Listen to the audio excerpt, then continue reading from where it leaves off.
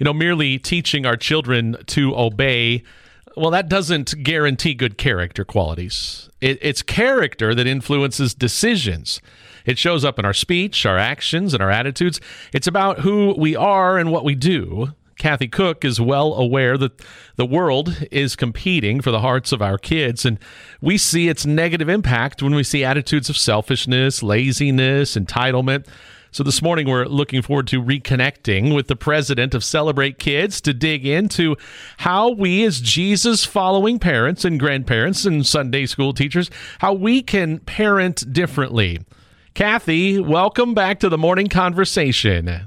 I'm so glad to be here. Thank you for the invitation. Yeah, this morning we're going to be kind of having our conversation around a book that you just recently released called Parent Differently, which I love that title, Raising Kids with Biblical Character and That Changes Culture. I love so much about that title. Talk to me about, first of all, because you always have intention in the books that you write, and typically it's grounded in things that you're seeing as you are ministering to families and kids. Tell us what that is. What were you seeing? What were you experiencing in your ministry that made you go, I need to write this book? Yeah, thanks for asking that. I've written about character a lot in my books, and it's always been a positive. People have always responded positively to what I've said in my other books. And then I just realized, right, character is just on the downfall. Technology is robbing children of the right heart. It's allowing us and our kids to be self-centered, selfish, entitled. We don't like to use effort because everything should be easy. So technology has warped people's perspectives about character. Then another thing I saw was parents' frustration with obedience. And I understand that. It's not fun when your kids are disobedient and, arguing and complaining and impatient and whatever. And kids need to be taught how to be effective with their character, right? We skill and drill the 1, 2, 3s and the ABCs. We have to skill and drill character because of the sin nature. It's actually harder to learn to be obedient. And yet I think parents are rushed and overwhelmed for obvious reasons. These are hard days. And I wanted parents to have a tool that would allow them to, slow down and actually teach the character qualities. And another reason I wrote the book, and the title, Character That Changes Culture, I want children to know that they can do that now. I want children to empowered to know that they can be agents of positive change. They don't have to grow up. When you're kind to your piano teacher, you change her day. She goes home and it changes her family. When you don't cheat in school when others do, you change the culture of your class because not everybody's doing it. I want kids to know that they can make a difference. I love that, because so often we hear the opposite, right? Culture changes kids' character. So I love that vision of no, your character can change the culture. Whenever I have conversations and think about specific topics, as simple as it is, I always like to go back to the definition of what we're talking about. I always find it insightful and helpful in getting in sync and getting kind of new thoughts unlocked. So as familiar as we all are with the word character, can you define that for us? When you talk about character, what are we talking about, and why is it so important? I was fascinated to find out that the character has Greek and Latin roots, and it has to do with being engraved with a distinctive mark.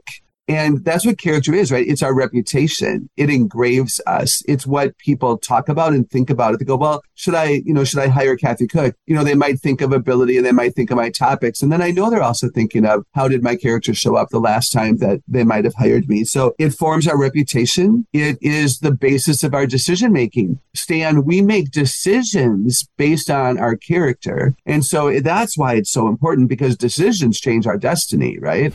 So it's so important. And then the definition of biblical character, you noticed it's not called Christ-like character. Most people talk about Christ-like character. So important, of course, if we become like Jesus, and yet he's perfect. And so to be thinking about Christ-like character for some children is a bit, unrealistic perhaps. But mostly I wanted to talk about biblical character because I don't want us to ignore the Old Testament, and I don't want us to ignore Father God. He has much wisdom to share about our character, as do the Bible heroes, Esther and Daniel and Paul and David and Moses and Caleb and Ruth and Naomi. There's so many people who are positive examples for us and our kids that we can bring out to our children's understandings. And then the one another's of the New Testament and the fruit of the Spirit and Micah.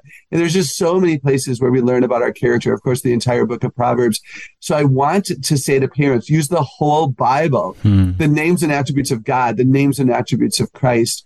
use the whole scripture when talking to your children about who you want them to become. Kathy, where's our disconnect? Where's our kids, our society's disconnect between character and the fruit of character? Because, obviously, if we think logically and maturely and biblically about character, why would we not want character in our life? Like, because of what it produces. Like, honesty produces good fruit. Hard work produces good fruit. Integrity produces great things in our lives and in our relationships. But why isn't it more readily, easily embraced, adopted, pursued? Why do we need to write about it, talk about it, drill on it? I love that.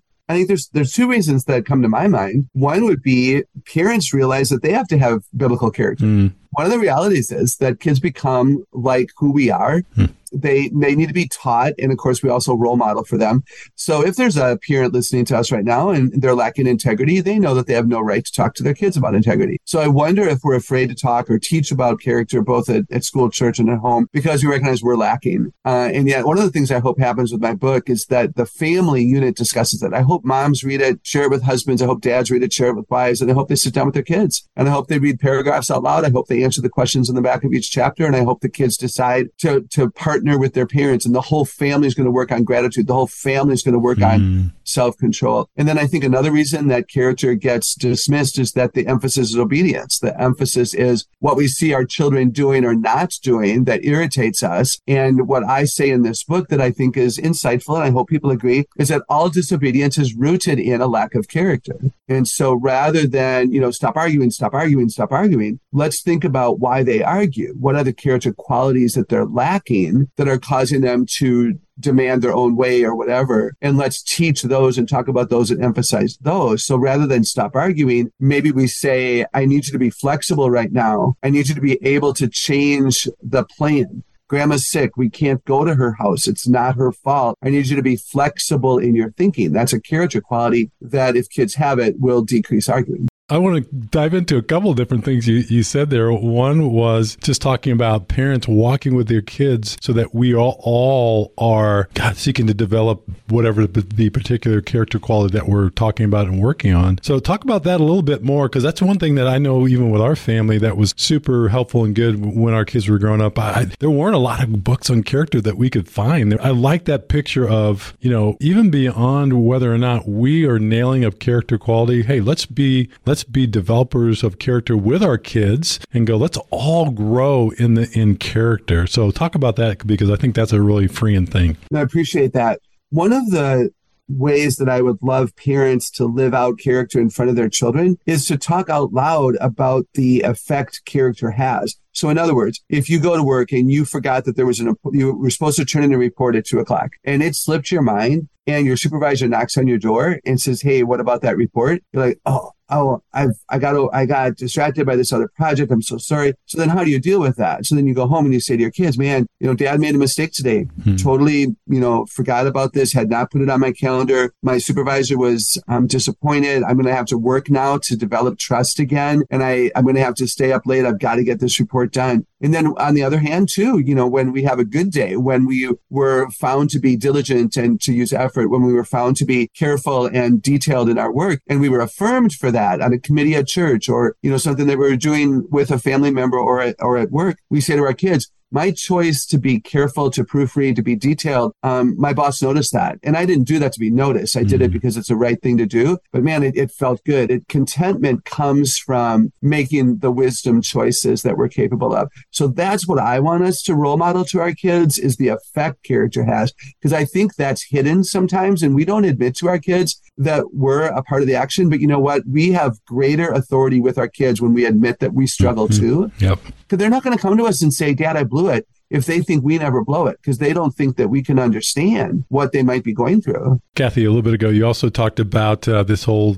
difference between obedience and character, the connection, but like, I'd love to talk about that a little bit more, dive in that a little bit more, because again, we talk a lot about obedience as parents. We think a lot about obedience as parents. We want to demand obedience as parents. We frustrate when we don't get obedience from parents. But what I heard you saying earlier was just going for obedience, if we're not careful, can be kind of an external, trying to get the kid to line up externally and not really deal with the heart and the roots underneath the lack of obedience. So yeah, I'd love to hear a little bit more about that concept. Yeah, that's really well stated, right? If we are parents, educators who deal with obedience, then we have to be there for them to be good, because it becomes rule following. They're obedient to earn a reward, or they're obedient so they're not punished. And that means we have to be there. I don't want them to be dependent upon us. I want them to be dependent upon their heart that is oriented toward righteousness and right thinking and right being and right feeling. And that means that we talk about character, because that's with them wherever they go, 24/7, 365, and we're not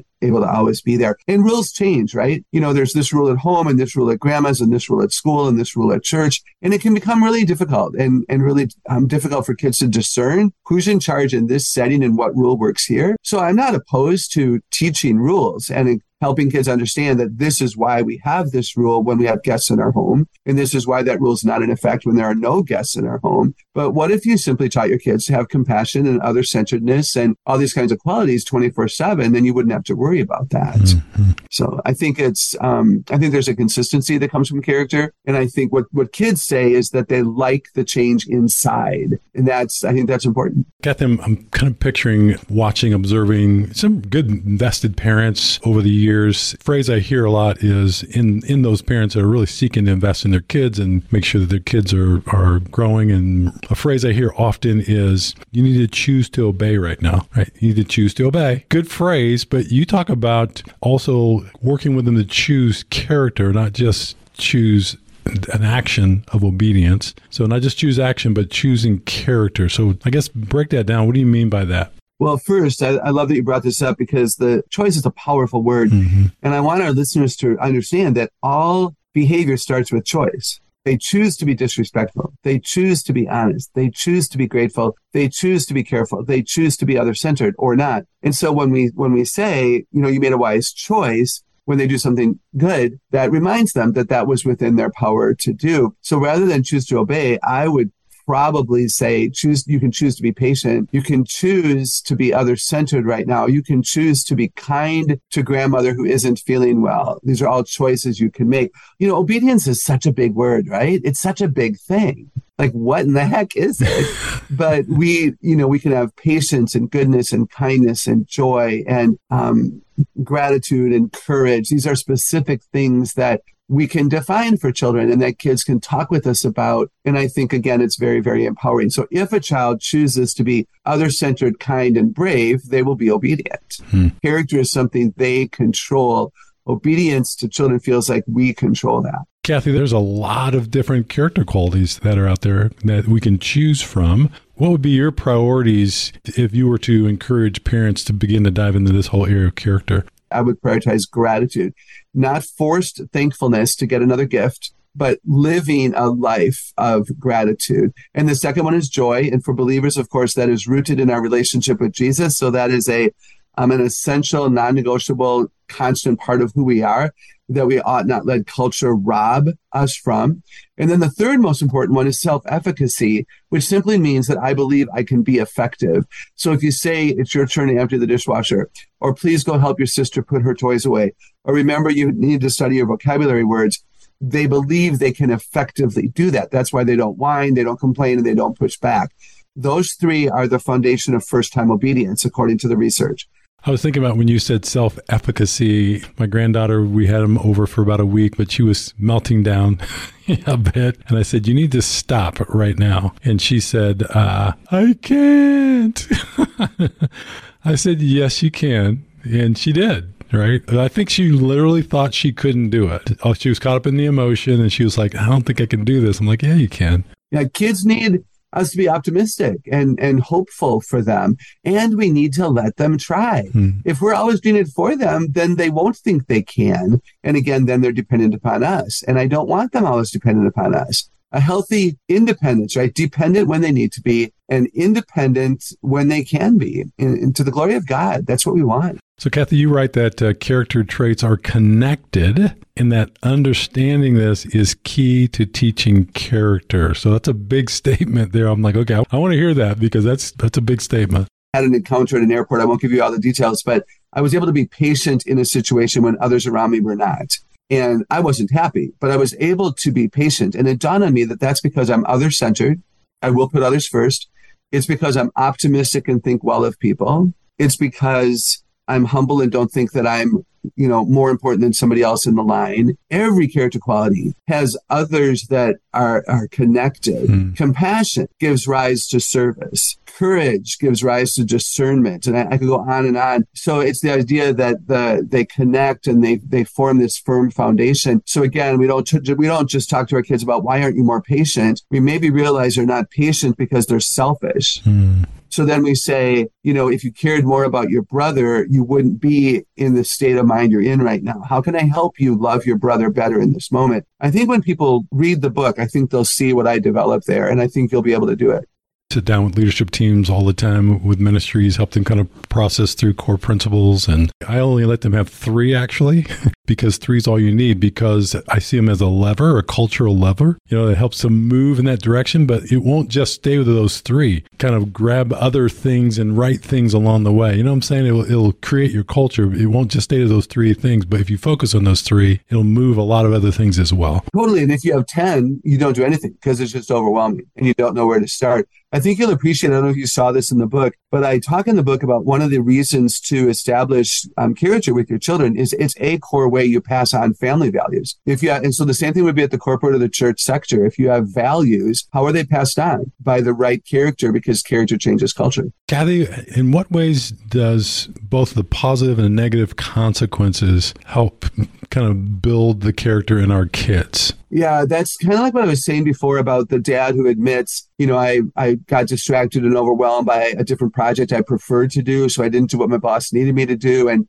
now he doesn't think well of me, and I'm going to have to rebuild trust. So the consequence of not doing it is a lowered expectation, a lack of trust for my supervisor, anxiety in me. So we got to talk about those things. And what I want to say to parents is, let the consequences do their job. If your kids gossip and they don't seem to think that, holding their tongue matters, they're going to find out their friends don't trust them with, intimate details of their lives anymore. Yep. If their kids are found to be liars, the consequence is I'm going to call your teacher to find out if you're telling me the truth. I'm going to call the neighbor to find out if you're telling me the truth. No, you don't need to do that. It's embarrassing. No, I need to do it because we have caught you in some lies and we need to train you to be honest. And so we're going to check up on you. And once we find several good reports in a row, we'll back off and do it occasionally. But yeah, we need to let consequences do their work. Why? Because it's how we live lives as adults. That struck me several times with, again, my kids as they were growing up, just realizing that if I'm not careful as a parent, I could allow them to experience something in my home that they would never experience in the world. A lack of consequences for poor decisions, right? When you get into the world. Yeah, no, they work in the world. They work at the workplace. They work relationally. They work in college. Right. Absolutely. So if we rescue our kids because we're afraid that we might look bad if our kid struggles.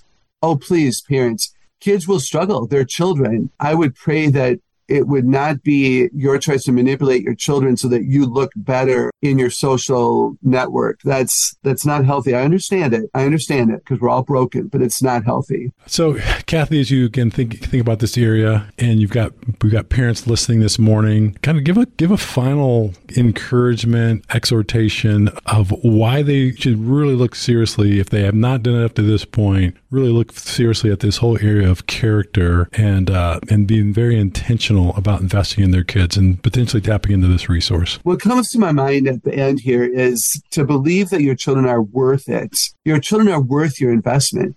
Your children were created for such a time as this in the image of God with good gifts to work in advance. Ephesians 2:10 declares that. So we need to give them the character that allows them to be heard and seen in positive ways. I believe children are right now so capable of being ambassadors for Christ and agents of positive, love and change. So do you believe that? When we believe children are significant now, as Jesus did, Children, when Jesus walked on earth, children were ignored and they were hidden. But when the learned men said, who among us is the greatest? Jesus called out a child. Jesus, the busiest man who ever lived with a more important agenda than we'll ever have, took time to bless children. And we need to remember that children are worth our investment, and we need to put our devices down and slow down and invest in a heart transformation moment with the Holy Spirit so that they become who they can be. And have the opportunities that God's created them to have, because if they have negative character, they won't be able to step into those spaces. Well, Kathy, we love having you on the conversation. Thanks so much for the work that you've poured into this new book. We know it's going to help so many families, and thanks for spending another morning with us. Well, thank you so much. So good to be with you today.